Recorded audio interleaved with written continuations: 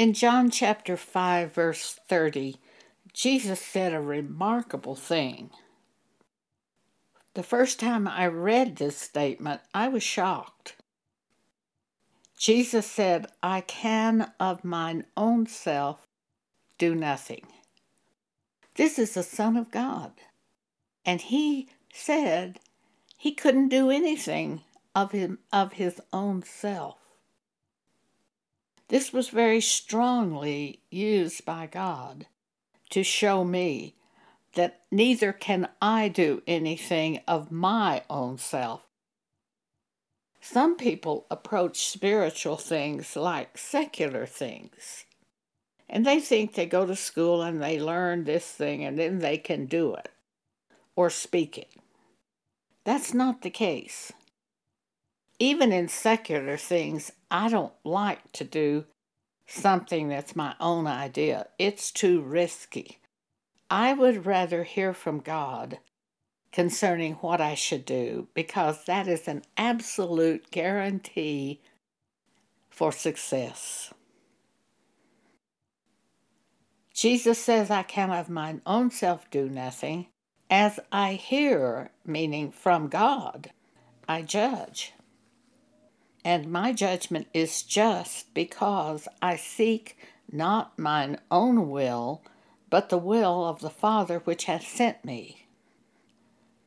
That's what we should do also as we walk on this earth. Thy will be done. We should seek God's wisdom. If anyone lacks wisdom, let him ask of God, who giveth to all liberally and upbraideth not, and it shall be given him. James chapter 1, verse 5. It shall be given him. If you just ask God for wisdom, he will give it to you. For in the New Testament church, the Holy Spirit is given to every believer, every person who is the elect of God, every person called of God has the Holy Spirit. In the Old Testament, it wasn't that way. In the Old Testament, only the prophets had the Holy Spirit, and the people had to go to the prophet to find out what to do. That's not the case today.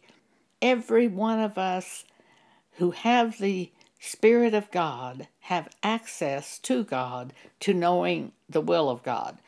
For the Spirit of God reminds us of things of God to show us the will of God in the issues of this present life.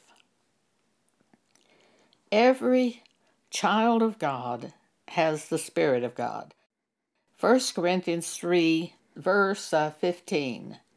Know ye not that ye are the temple of God, and that the Spirit of God dwelleth in you? And what the Spirit of God does, Jesus tells us 4 things the Spirit of God does. John 14, verse 26, John 16, verse 13, Jesus says, But the Comforter, which is the Holy Ghost, whom the Father will send in my name, he shall teach you all things. He teaches us all things. Now, I have found that he teaches us even secular things as well as spiritual things. I owned a business in Dallas years ago, and I would go out to the reservations to buy artwork. My business was American Indian Arts, to buy jewelry, to buy artwork. And before I went out there, I depended on God. I prayed for him to have the Indian artist make the item that I needed to purchase. When I got to the reservation, I was always praying for God to show me the item that I needed to purchase. Depending on God, I found that when I was excited about an item, that's when it was the item to purchase. When you feel totally dead about something, don't do that. Like, sometimes you'll make out a list that you're going to go to a certain number of stores that day to shop. And you really find that day you don't want to go. Something's wrong with your plan. Stop and pray, and if you're supposed to go to the store that day, God will put a fire in your heart to go to the store. But if you still feel dead and you don't want to go, Well, I don't go. We have to have in our heart a desire, a fire to do something. But the Comforter, which is the Holy Ghost, whom the Father will send in my name, he shall teach you all things, and bring all things to your remembrance, whatsoever I have said unto you. Just read the Bible and don't do anything unless you strongly see something to do. There's sort of that fire there. And if so, stop and focus on that scripture. But just like you're putting information in a computer, we read the Bible, it goes inside us. Then at the time when God wants to use it, he'll bring it to our remembrance, that scripture. And we know the way to go when he does that, because that's the Spirit of God reminding us. Jesus says, he will bring all things to your remembrance, whatsoever I have said unto you. John 16:13. Howbeit, when he, the Spirit of truth, is come, he will guide you into all truth.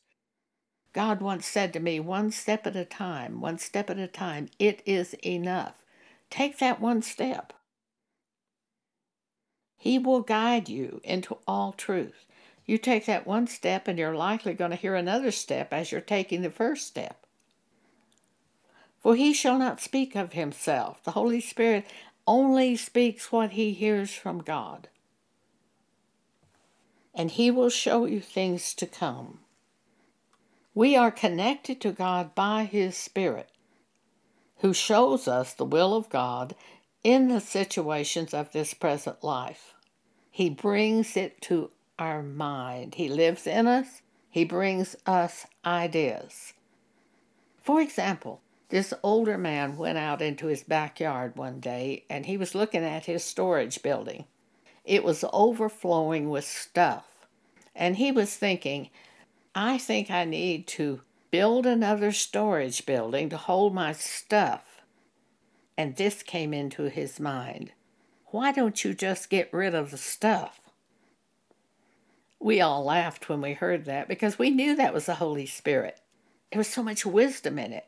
This was an older man. He was in his early 70s at the time, and he had some physical problems. Why try to add places for more stuff? Best thing to do is get rid of the stuff. See, that's the Holy Spirit helping us. We are connected to God by his Spirit, who will bring to our mind ideas, information, scripture, to show us what to do as we are thinking about doing something. One day I was thinking about reupholstering my 25-year-old car. And as I thought about that, here is what came to my mind. Or you could just buy a new car. I was shocked. It was sort of like a lightning bolt hitting me. I'd never thought of that. And yet I just sold a house in Texas, and the money was sitting there in the bank. And I had no debt. I could buy a new car and replace my 25-year-old car with a new car. See, that's the way the Holy Spirit works.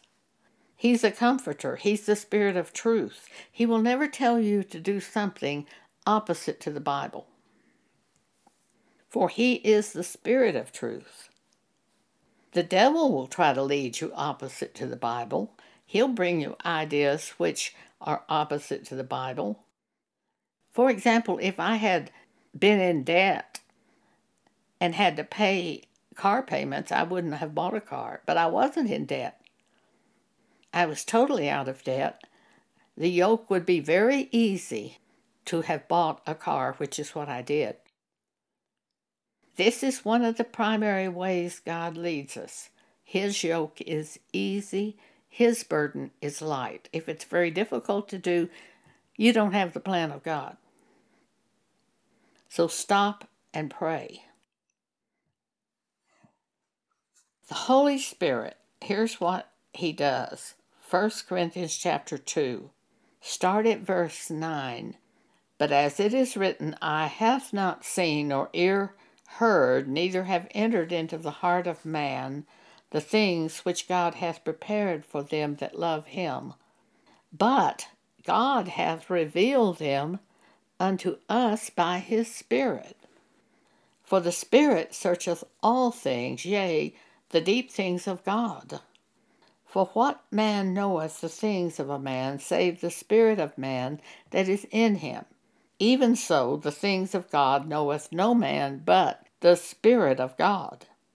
Now we have received not the spirit of the world, but the Spirit which is of God, that we might know the things that are freely given to us of God, which things also we speak, not in the words which man's wisdom teacheth, but which the Holy Ghost teacheth, comparing spiritual things with spiritual.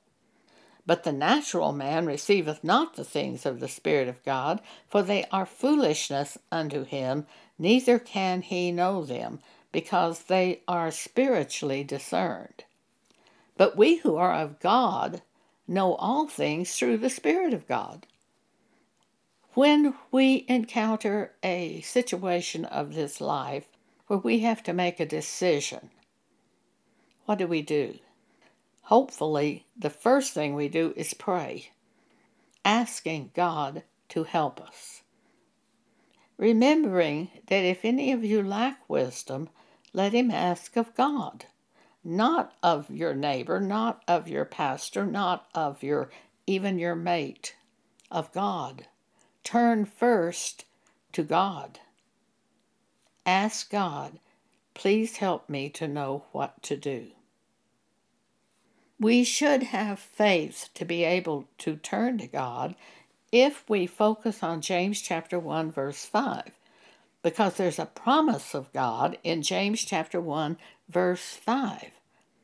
If any of you lack wisdom, let him ask of God, who giveth to all liberally and upbraideth not, and it shall be given him. It's a guarantee that it will be given to you. Now, it does say let him ask in faith. You have to believe that God will give you wisdom when you ask for wisdom. But we should be able to believe that. So ask God to give you wisdom. There is a joke I used to think of when I would think of this. It was an elementary school classroom, and a cat wandered into the classroom, and the children got all excited over the cat. And one little boy said, "What is the sex of the cat?" And the teacher said, "I don't know." And he said, "Well, I know how we can find out." And everybody looked at him, and he said, "We can vote on it." When you go around asking everybody what they think you should do, this is a real mistake. You have access to God. Ask him, and it shall be given you. Trust him. Thank you for allowing me to speak this to you today.